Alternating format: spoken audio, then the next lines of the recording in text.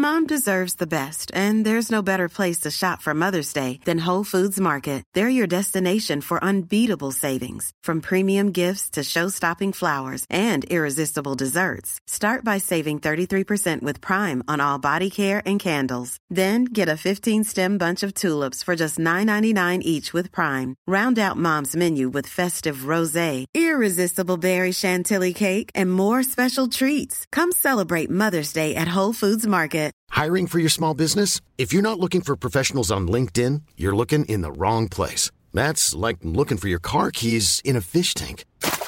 LinkedIn helps you hire professionals you can't find anywhere else, even those who aren't actively searching for a new job but might be open to the perfect role. In a given month, over 70% of LinkedIn users don't even visit other leading job sites. So start looking in the right place. With LinkedIn, you can hire professionals like a professional. Post your free job on linkedin.com/people today. Quality sleep is essential. That's why the Sleep Number Smart Bed is designed for your ever-evolving sleep needs. Need a bed that's firmer or softer on either side? Helps you sleep at a comfortable temperature? Sleep Number Smart Beds let you individualize your comfort, so you sleep better together. J.D. Power ranks Sleep Number number 1 in customer satisfaction with mattresses purchased in-store. And now, save 50% on the Sleep Number Limited Edition Smart Bed for a limited time. For J.D. Power 2023 award information, visit jdpower.com/awards. Only at a Sleep Number store or sleepnumber.com.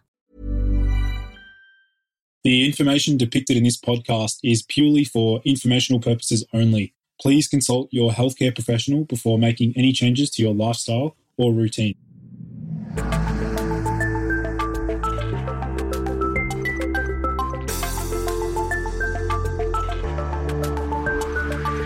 Hey everyone, and welcome to the Boost Your Biology podcast. My name is Lucas, and I'm the founder of Ergogenic Health. Together in this podcast series, we will go underground to explore cutting-edge health and human performance insights that you simply cannot search on Google to help you upgrade your existence.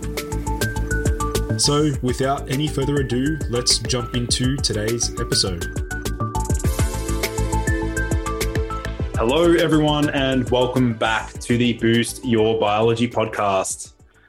I'm super excited for today's guest, who's a chiropractor and functional medicine practitioner who attained both his doctorate of chiropractic and master's in human nutrition and functional medicine from the University of Western States in Portland, Oregon. Dr. Stephen Hussey, welcome to the show, man. Thanks for having me. I'm happy to be here. Awesome. So, Stephen, maybe do you want to let my listeners know a little bit about your journey and let them know how you got so fascinated into, I guess, optimizing human health? Yeah. I mean, like a lot of people in my space, it started with my own health journey, and I was kind of driven to it. I had really no choice. But yeah, when I was a kid, I had a lot of inflammatory conditions, everything from asthma to allergies to IBS, like irritable bowel syndrome. I used to break out in hives all over my body, and the doctors really couldn't tell me why. They'd just feed me prednisone and stuff. But yeah, I had all these inflammatory conditions that ultimately ended up with autoimmune inflammatory type 1 diabetes. I got diagnosed when I was 9, where my body kind of attacked the cells that make insulin. So I no longer make insulin, which is different than type 2 diabetes, which is where your body still makes insulin, but you're resistant to it. You're not responding to it very well.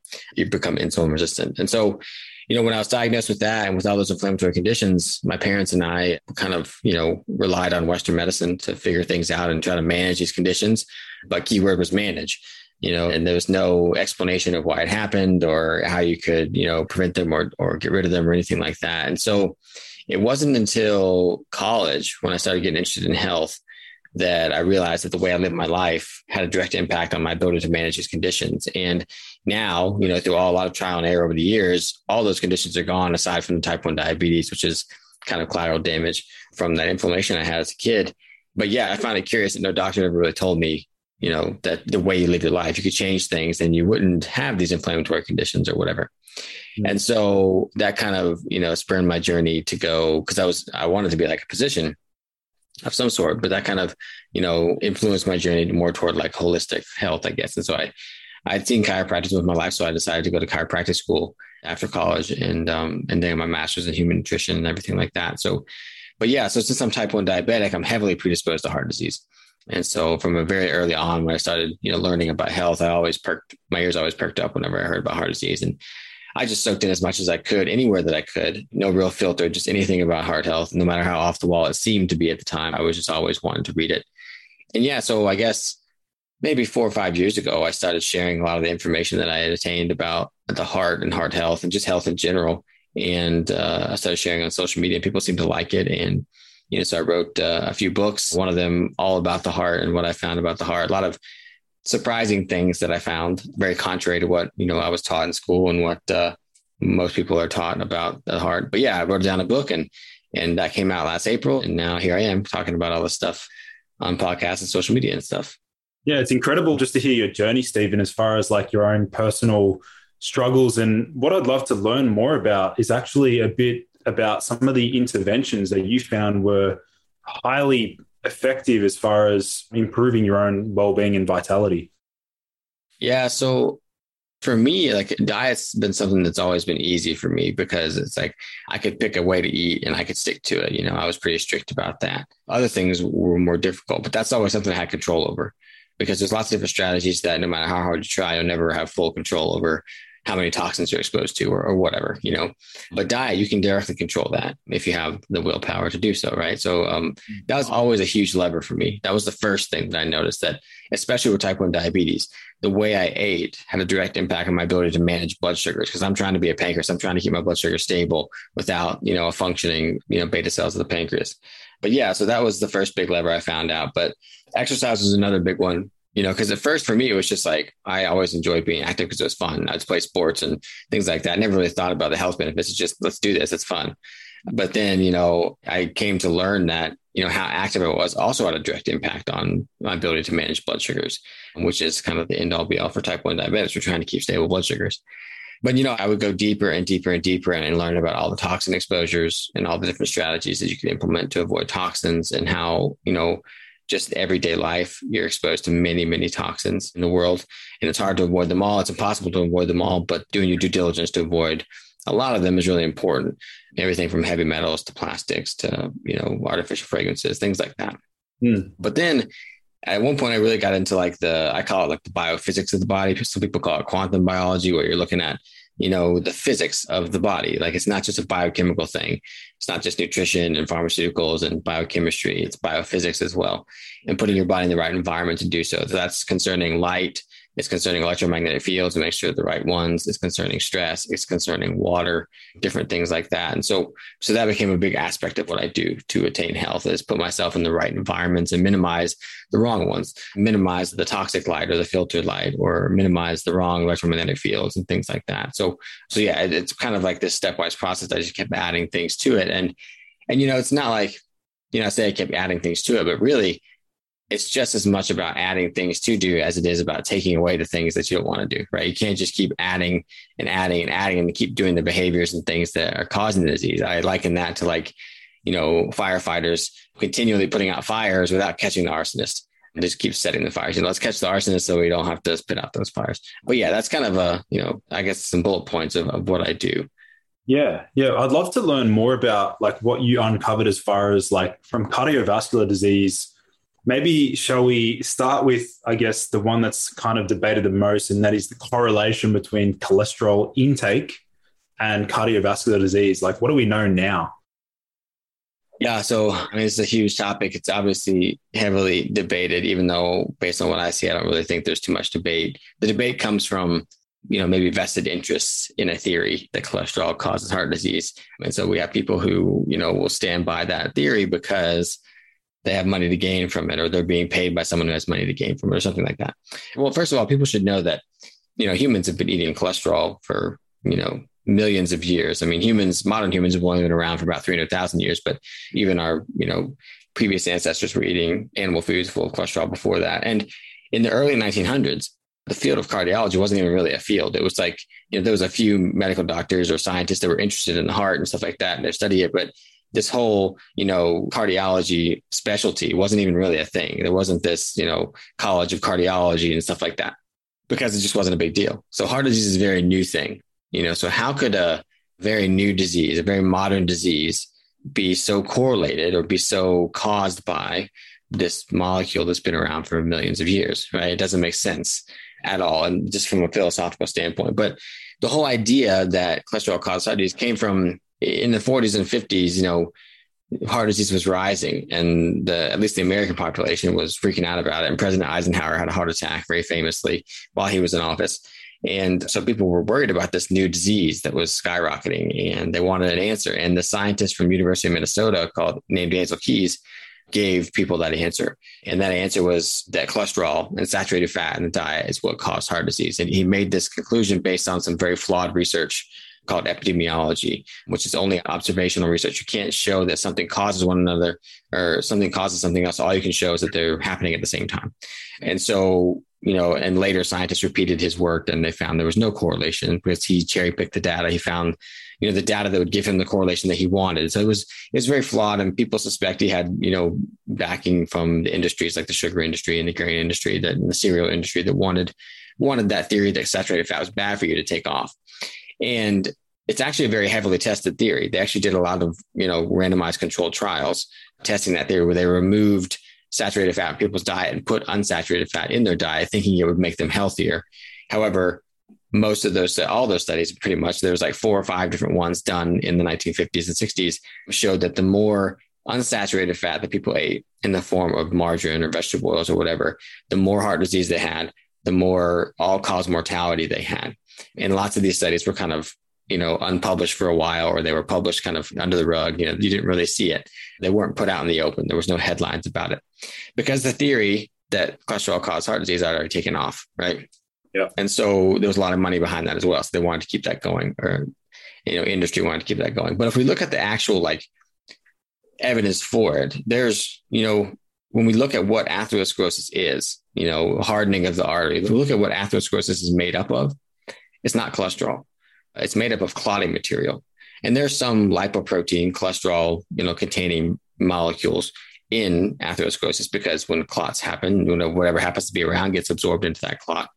And there's evidence that, some lipoproteins like Lp(a) play a role in preventing the body from breaking down that clot. So they show up at the scene, things like that. But the vast majority, anywhere from, 85, 95% of atherosclerotic material is fibrotic material. It's clotting tissue. So it's what happens when the body chooses to clot. Just like if you cut your finger and your body clots to form a scab to prevent that from bleeding, the same thing happens when damage occurs to the lining of the artery. A clot forms. It's not this, you have high cholesterol in your blood and it slowly builds up over time because it gets stuck on the lining. That's not what happens. It's just, there's no science to really show that. And so then we have to ask ourselves, what are the things that cause to damage the lining of the artery that cause it to clot? And those are the things we should be concerned about when it comes to atherosclerosis, not this high cholesterol number and things like that. Brilliantly summarized. I think that's given my audience a great insight into some of the flawed research that was pioneered by Ansel Keys. What I'd love to also explore with you, Stephen, is, I guess, in relation to some of the nutritional interventions that you've seen have some form of, solid evidence to actually, I guess, improve parameters associated with atherosclerosis. And what sort of data do we have there? Yeah. So atherosclerosis happens for 2 different reasons. There's 2 different imbalances, I guess, that happen in the body that cause it to happen. So one is we get damage to the lining of the artery. And that damage can be caused by a lot of different things. It can be caused by a poor diet that leads to inflammation, vegetable oils and grains and sugars and things like that, very inflammatory foods. It can be toxins that we're exposed to. It could be endotoxins that come from leaky gut or poor dental health. Lots of different things that have been shown to cause damage. Heavy metals, things like that have been shown to cause damage to the lining of the artery. But when that damage happens, there's a certain amount of damage that's considered like normal wear and tear. It's supposed to happen. And the lining of the arteries are very good at repairing themselves as long as the mechanisms of repair are intact. And one of those key mechanisms of repair is insulin signaling, because insulin is this hormone that signals for growth and repair. And so that's why we see such a heavy correlation between type 2 diabetes and cardiovascular disease, is because these people are insulin resistant. So when they get that damage to the lining of the artery from all these different things, one of them can be high blood sugars that can cause this damage, which is why type 1s are associated or are predisposed to it. But when we get these things that damage the lining of the artery and the artery can't repair itself in a timely fashion, either because there's too much burden of damage or because there's no insulin signaling to help repair that damage, then the body has to do something because that damage is going to eventually wind up as a rupture of an artery or bleeding, bleeding out. It's kind of eroded away. And so the body does the only thing it knows how to do, which is initiate clotting to kind of patch that up, kind of like spackle, on drywall. So that's kind of where it comes from. And those are the mechanisms that, contribute to atherosclerosis, which is one type of cardiovascular disease. It's the disease of the arteries. Again, it's the inflammation and oxidative stress causing damage combined with the insulin resistance that, triggers that clotting, and that then clots can form on top of each other, and that can build up and cause this narrowing of the artery. So I guess with that form of cardiovascular disease, like atherosclerosis, I'd imagine that's a progressive thing that, maybe is it after a certain age we see, a rise in risk associated with that? I mean, you can. Definitely with age, just because people have been going through those things that cause damage for a longer amount of time. They've been eating a poor diet for a longer amount of time. They've been exposed to more toxins. As we grow up, we tend to have more stress because more responsibilities, things like that. And stress is definitely a trigger of those. But yeah, like nutritionally, what to do about that is eat a diet that creates metabolic health. Eat a diet that, wards off insulin resistance, keeps you metabolically healthy so that when that damage does occur, that your body has mechanisms in place that are functioning optimally that repair that damage. So it has insulin signaling. And so that's, to me, generally a whole foods diet will do that. And I think an emphasis on animal foods is the way to go, because that's going to give you the most bang for your buck. The best way to get adequate nutrition while also creating metabolic health is a diet higher in animal foods. There was a tiny little bit of fear that I was wondering, I was like, is Stephen plant-based? Is Stephen vegan? But thankfully not. But I guess what I'd love to learn more about is like your own experimentation. I'd imagine you've been tracking your blood sugar, probably using a CGM device, or maybe do you want to share with my listeners, like, have you seen certain foods like spike your blood sugar super high that may not have, surprisingly? Not necessarily unsurprisingly, because, I studied nutrition, so I kind of knew which foods would do it, but it's really different for everybody. Like lots of type 1s I've talked to, they'll have random foods that seem to spike it more than other people's. And the other thing is it's going to change over time. Like what I am doing right now, what works for me right now may not work for me 10 years from now. And that's going to change. I remember when I was first diagnosed with diabetes, I was still making a little insulin so I could get away with things. And also I was a kid, so I would tend to try and get away with things. I didn't quite understand the long-term implications and things like that. But yeah, so like what's worked for me has changed over the years. However, you mentioned like plant-based, and I did try a vegan diet once, like almost over 12 years ago now. And I found blood sugar is quite hard to control. And there are vegans out there there are type 1 vegans who say that it's really easy to control. So it's like, who am I to say, okay, that's anything, or that they're wrong or something.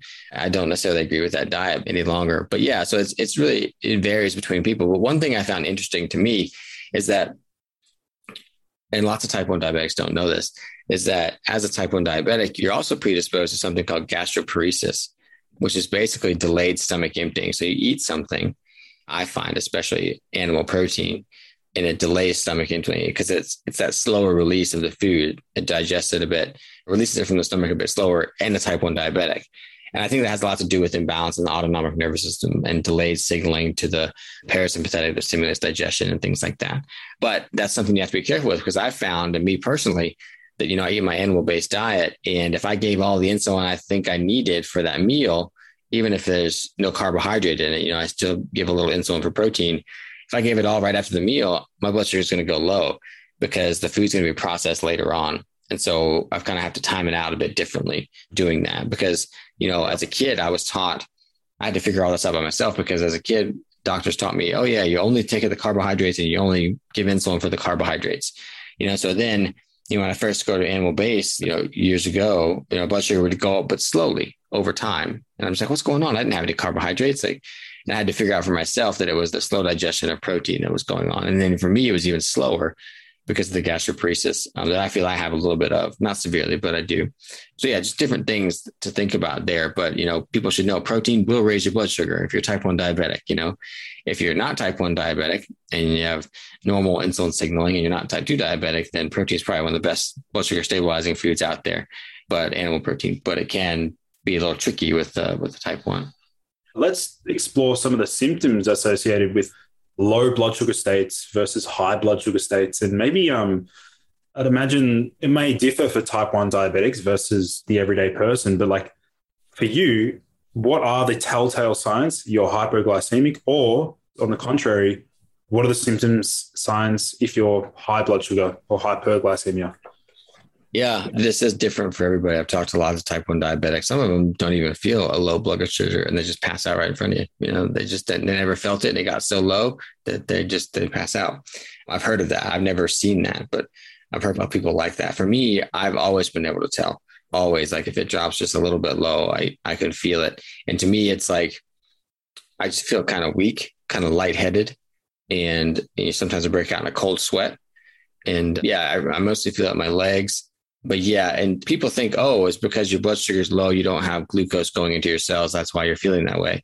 But that's not really the case. The case is that your blood sugar is low and your body is having an adrenaline response to mobilize glucose to get that back into the bloodstream so that it comes back up. But yeah, I've heard a lot of different symptoms of that, but those are the main ones for me. And then as far as high blood sugar, that's harder to detect, but I've always been able to feel it pretty well. When my blood sugar gets to 200 or more, I'm starting to feel it. Where I've heard people who get to 400, they don't feel it at all. So yeah, the world of type 1 diabetic is a bit different than the normal. It's like most people hear 200, they're like, oh my gosh, 200 blood sugar, but I'll definitely feel it if it gets up that high. And to me, it just feels like, I don't know, something just feels off. I can't even really say it. Like maybe a little bit like of a dry mouth. And then like, it almost feels like my muscles are going to cramp in a minute or something. They're not going to, but they feel like they're going to, or something like that. And that's kind of how I can tell. So yeah, that's what I kind of look for, but it's different for everybody. It's interesting because I actually ran some experiments on myself, Stephen. I got myself a CGM device. I love running different experiments. I ended up trialing pure cane sugar, just pure cane sugar water or juice, cane sugar juice. Mm-hmm. And I saw like a massive, it hit like 183, I think. Went straight back up, but then it literally came straight back down, right exactly from where it was previous to when I took the drink or drank the actual juice. What I noticed when it did hit that peak was I found that my cognition was fading a little bit. Like I felt a bit more like sloppy, maybe not as sharp and witty.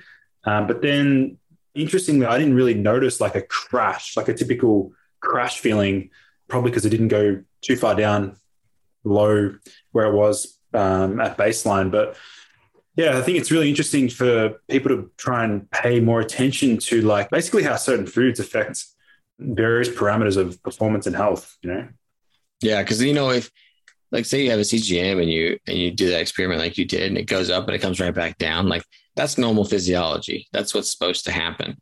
However, if you do that day in and day out over and over and over again for a long time, you're going to wear out that physiology, and that can cause issues. That can cause damage, lots of damage, because research has shown that it's the oscillation of blood sugar, the ups and downs that cause damage to the lining of the artery more so than having higher blood sugar that's stable. So it's the ups and downs that do it. So yeah, eating like that, even if you're a non-diabetic, just that experiment you did shows that it goes way up and it comes back down pretty regularly or pretty fast. And that causes more damage, it seems. Yeah, it's interesting you say that because like what you're mentioning there is like it's the fluctuations and the blood sugar variability that's dangerous and damaging, whereas heart rate variability is a good thing. Have you seen much association with like heart rate variability and cardiovascular health?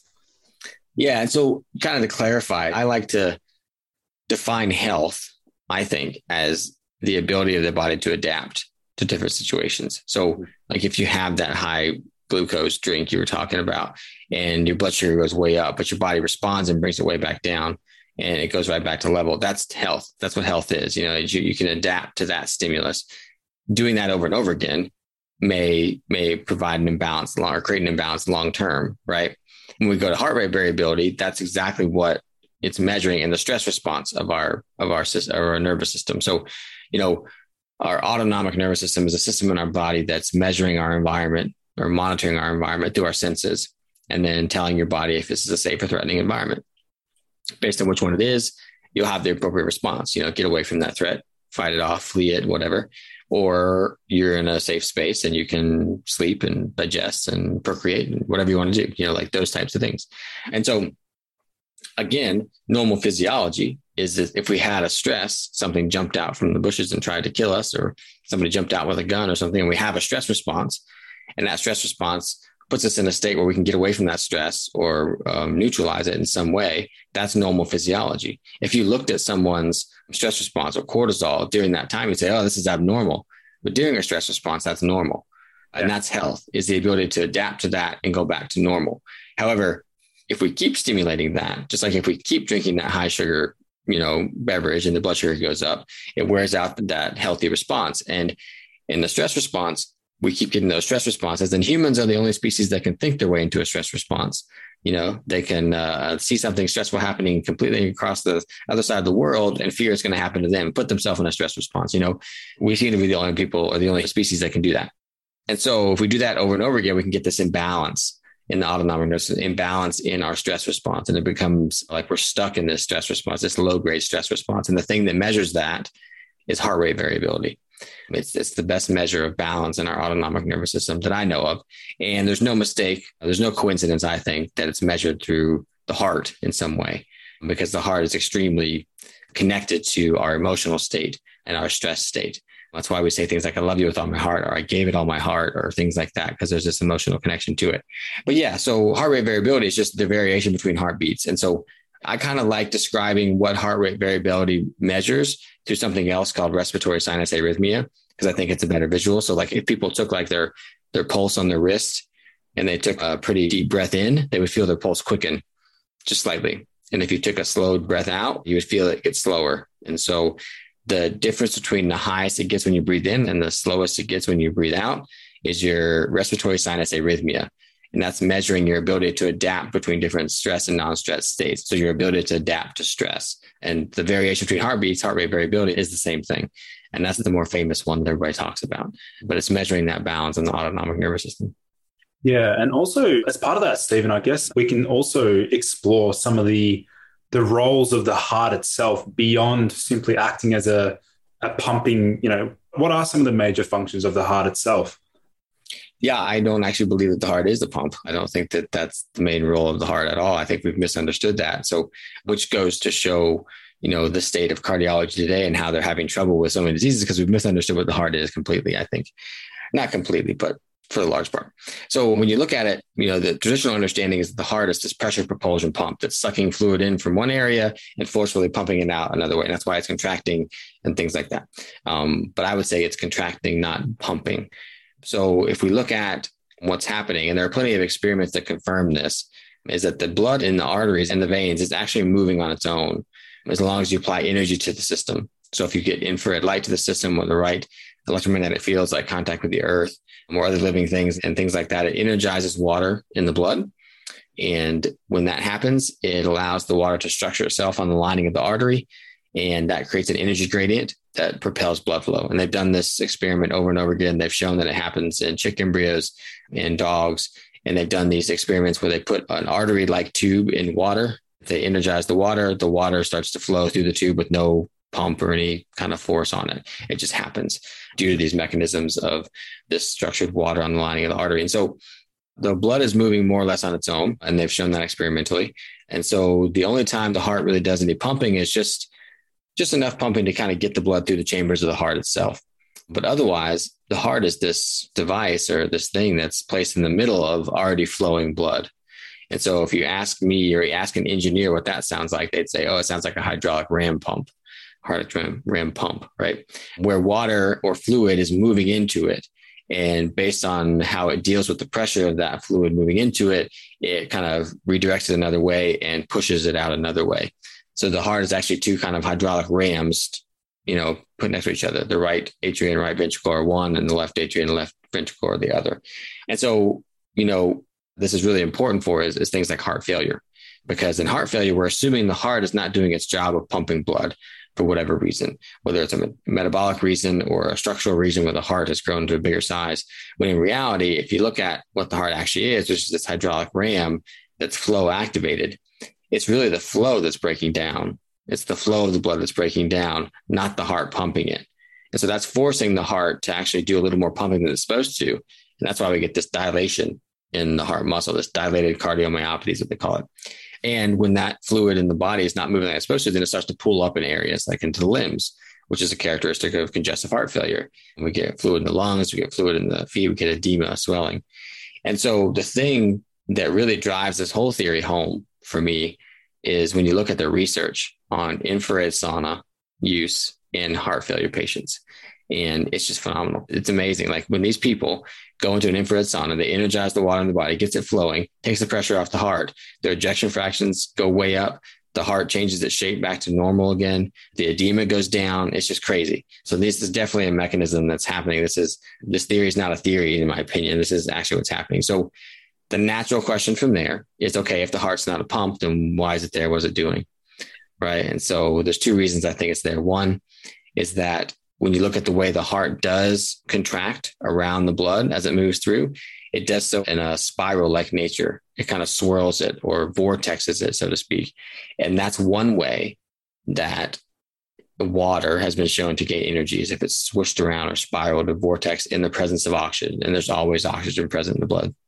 So in that sense, it's a one way that the body kind of keeps the energy into the water in the blood. And then the second reason is that if I was to go for a run, my tissues would demand blood pretty heavily. And so if the heart wasn't there, all the blood would rush over to the arterial side and go to the tissues, because that's where the delivery of nutrients and oxygen goes to.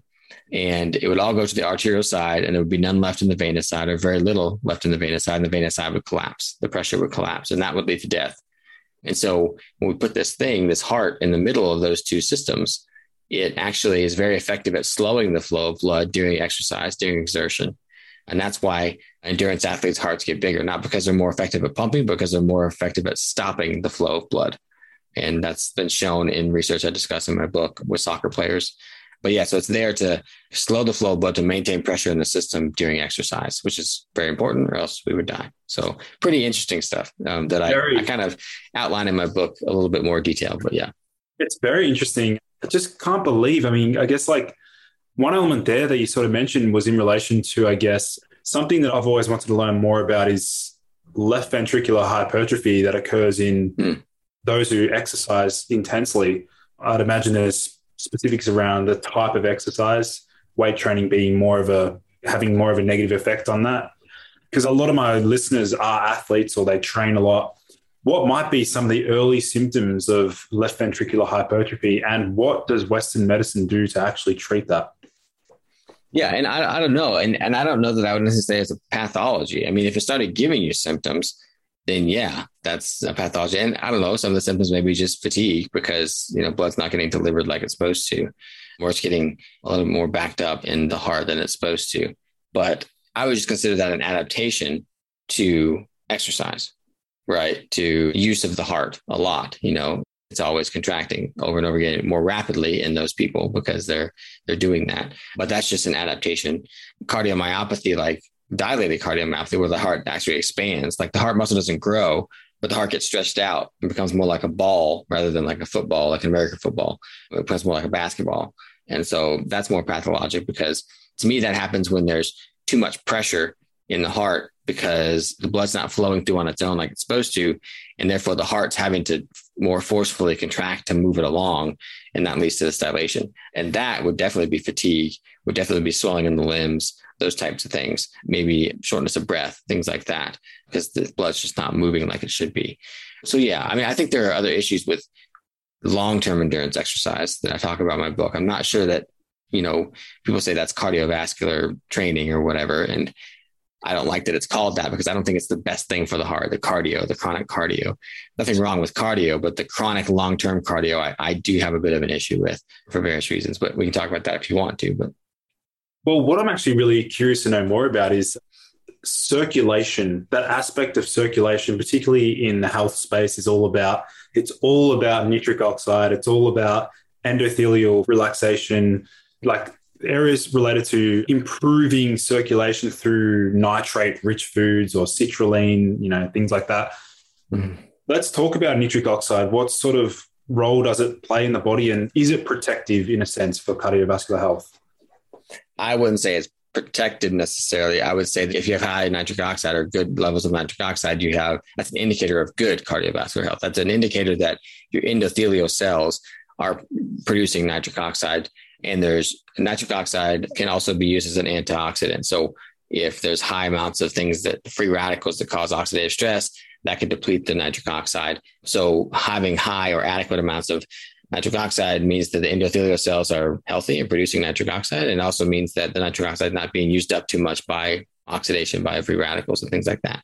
So you could do SDMA or NMDA and things like that to measure nitric oxide. You could just measure the health of the endothelial cells themselves, like myeloperoxidase or LPP-LA2, like those different markers you could look at to measure the health of that. But that's the cool thing about, so this whole idea I talked about how the fourth phase water, the water structures itself on the lining of the artery, and that creates blood flow. Well, that layer of water that structures itself on the lining of the artery also acts as a protective barrier, because another name for that water is exclusion zone water, because when it forms, it basically excludes things that aren't it. So the only things that are allowed through are small hydrated ions of minerals. One of those being the precursors to nitric oxide. So that's why nitric oxide can get from the endothelial cells into the bloodstream, because it can get through that fourth phase water barrier. But yeah, so when we think about, foods and things like that have been shown to increase nitric oxide, it's because they help, heal the lining of the artery. Best food I know, or best nutrient I know for that, is taurine, which is high in animal foods, especially pork, but in all animal foods. It's really good for that. But surprisingly, doing things that cultivate the energizing of the water in the body and the blood so that it can form that protective layer on the lining of the arteries. And that's exactly what the research shows in infrared sauna use, is that nitric oxide production skyrockets, endothelial function skyrockets, because we're creating this barrier that protects it. Now, one thing I don't know is that if we have atherosclerosis, can fourth phase water form on the lining of that? Because fourth phase water, structured water, forms on hydrophilic surfaces, water-loving surfaces. And I don't know that a clot or atherosclerotic tissue, it would do that. And I asked people in Dr. Gerald Pollack's lab that, and they said, we don't know yet. That's on the list of things we want to look at, but we don't know yet. So that's something I don't know, which to me, I think that it wouldn't form as well, which is why we see when people have lots of atherosclerosis, they also are more prone to develop heart failure, because the blood can't move on its own as much, which is putting more pressure on the heart, which is then leading to heart failure. So that's my kind of theory about that. But yeah, so taurine, but I love this example because it's like, yes, there's nutrients that can help with that. People talk about like beets and greens and things like that. But I think things like taurine and also collagen protein, which is going to increase antioxidant production, are super good for that. But then we also have to focus not just on the biochemistry, right? But on the physics of it, which is the infrared light, putting your body in the right environment, grounding and infrared light, sunlight, things like that. Those are the things that help protect the lining of the artery, which is going to increase the production of nitric oxide through healthy endothelial cells. Yeah, I'm so glad you sort of mentioned taurine, because a lot of my listeners know that I'm a huge fan of taurine. And I think one of my YouTube videos, I think it's number one ranked taurine video on YouTube, because I just absolutely love that amino acid. And speaking of infrared sauna, I've got one to the left of me over here that I've used twice a week as well. But you mentioned water, and I'd love to learn more about your hydration intake and the importance of hydration in relation to cardiovascular health. I'd imagine a large percentage of the population is chronically dehydrated. So let's talk about the importance of water, and specifically what types of water, because there's hydrogen water, alkaline water, filtered, reverse osmosis, all that sort of stuff. Yeah. So one thing as far as hydration goes is like we talk about this system that the blood's moving on its own through the cardiovascular system. When we talk about what the heart is the hydraulic ram, two hydraulic rams put together. And I want to emphasize the word hydraulic, because in the hydraulic system, we have to have enough fluid in there to create the pressure, to create the movement, right? And so being dehydrated is not good because there's not enough fluid in the system that maintains how this works, right?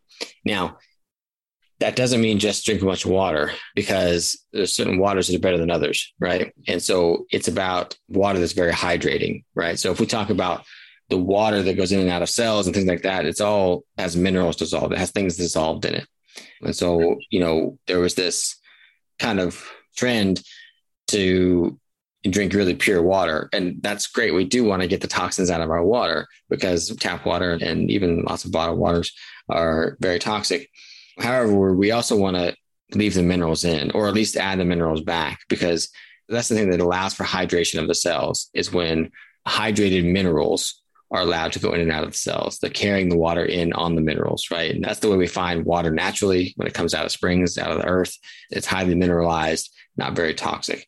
And so I would say be careful with reverse osmosis water and things like that. I mean, I have a filter that's reverse osmosis, but I only use that water to cook, where minerals are going to be added back into it, or I add minerals to it if I'm not going to drink that. Otherwise, I drink spring water, either water that I harvest myself or buy. It's an important point about water. It's not just getting that water and drinking it. Is it not toxic? Is it full of minerals? Those are very important aspects to it. And people even, they talk about, oh, we want to energize our water, just like I talk about with infrared light and things like that. And you can buy devices that will help energize the water before you drink it. And that's perfectly okay to do.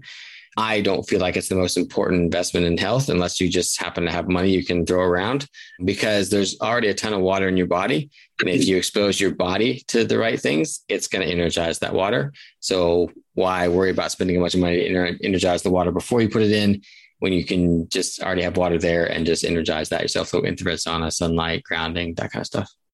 Makes sense.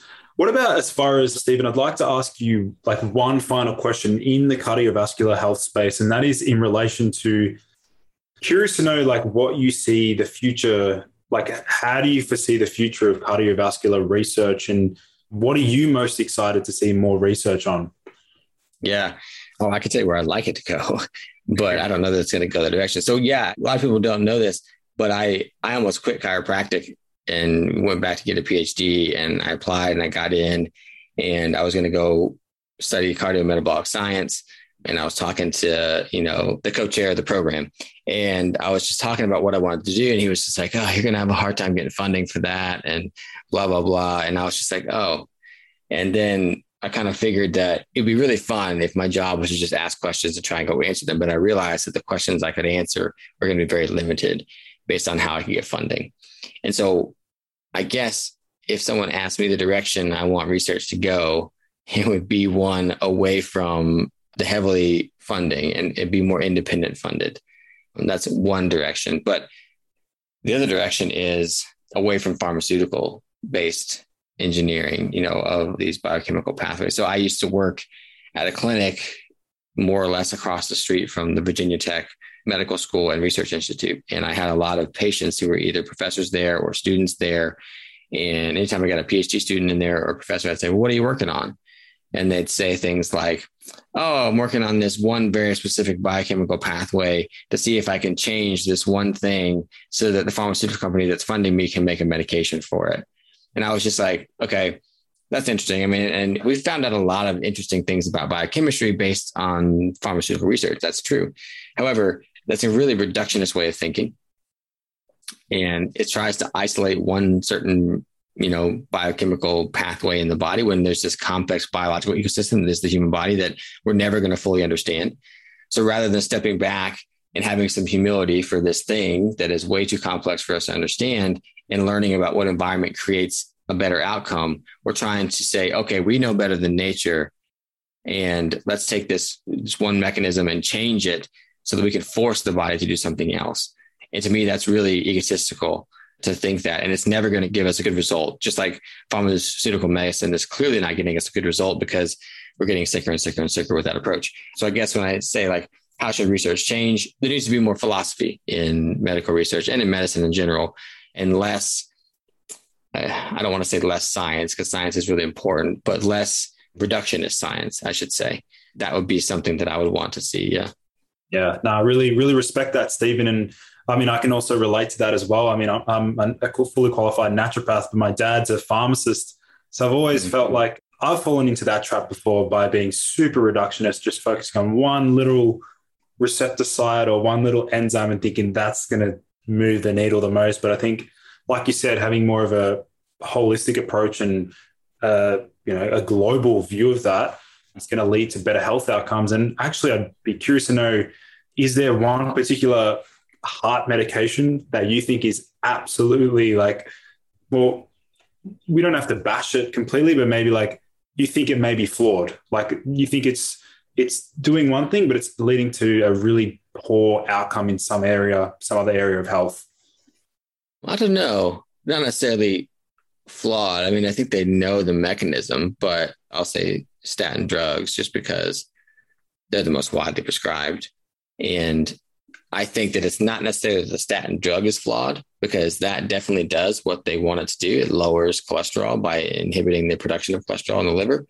However, when the whole idea that cholesterol causes heart disease is not true, if the theory's off, then treating the cholesterol, it makes no sense. And it's just making things worse, because there are lots of side effects to statin drugs, and they all have to do with limiting the body's availability of cholesterol, which is a very, very important molecule that your body uses for a lot of different things. So I won't say that the drug is flawed, but I'll say that the theory behind the drug is flawed. And that, since people are talking about putting statins in drinking water, that kind of stuff is really scary because of the mechanisms and the side effects and things like that. Yeah, that's crazy. Well, Stephen, it was a pleasure having you on the show. I mean, I learned so much, and I know my listeners will have learned so much as well. And you're an absolute wealth of knowledge, and I'll be continuing to support your work. And if people want to connect with you, they want to learn more about your work, your books, where can they find that? My website is resourceyourhealth.com, and my books are on there, and my blog is on there. And I do like a little online health coaching, so people can look into that on there. My books are on Amazon and Barnes & Noble, and at the publisher's website, which is Chelsea Green. And then I'm on social media as well, just Facebook and Instagram and Twitter. It's Dr. Stephen Hussey, Stephen with a PH, and people can reach out to me there or follow me, see what I'm doing. Perfect. I'll make sure to leave those linked in the show notes. But yeah, Stephen, thank you so much for coming on the show. Thanks for having me. Thank you everyone for joining in to today's episode. For in-depth show notes and lessons learned, visit nofilter.media/boost-your-biology.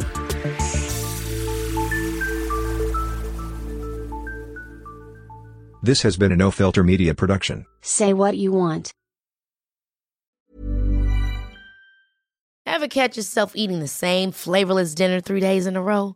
Dreaming of something better? Well, HelloFresh is your guilt-free dream come true, baby. It's me, Keke Palmer. Let's wake up those taste buds with hot, juicy pecan-crusted chicken or garlic butter shrimp scampi. Hello Fresh. Stop dreaming of all the delicious possibilities and dig in at HelloFresh.com. Let's get this dinner party started. Hey, it's Paige DeSorbo from Giggly Squad. High quality fashion without the price tag. Say hello to Quince. I'm snagging high-end essentials like cozy cashmere sweaters, sleek leather jackets, fine jewelry, and so much more. With Quince being 50 to 80% less than similar brands. And they partner with factories that prioritize safe, ethical, and responsible manufacturing. I love that. Luxury quality within reach. Go to quince.com/style to get free shipping and 365-day returns on your next order. Quince.com/style.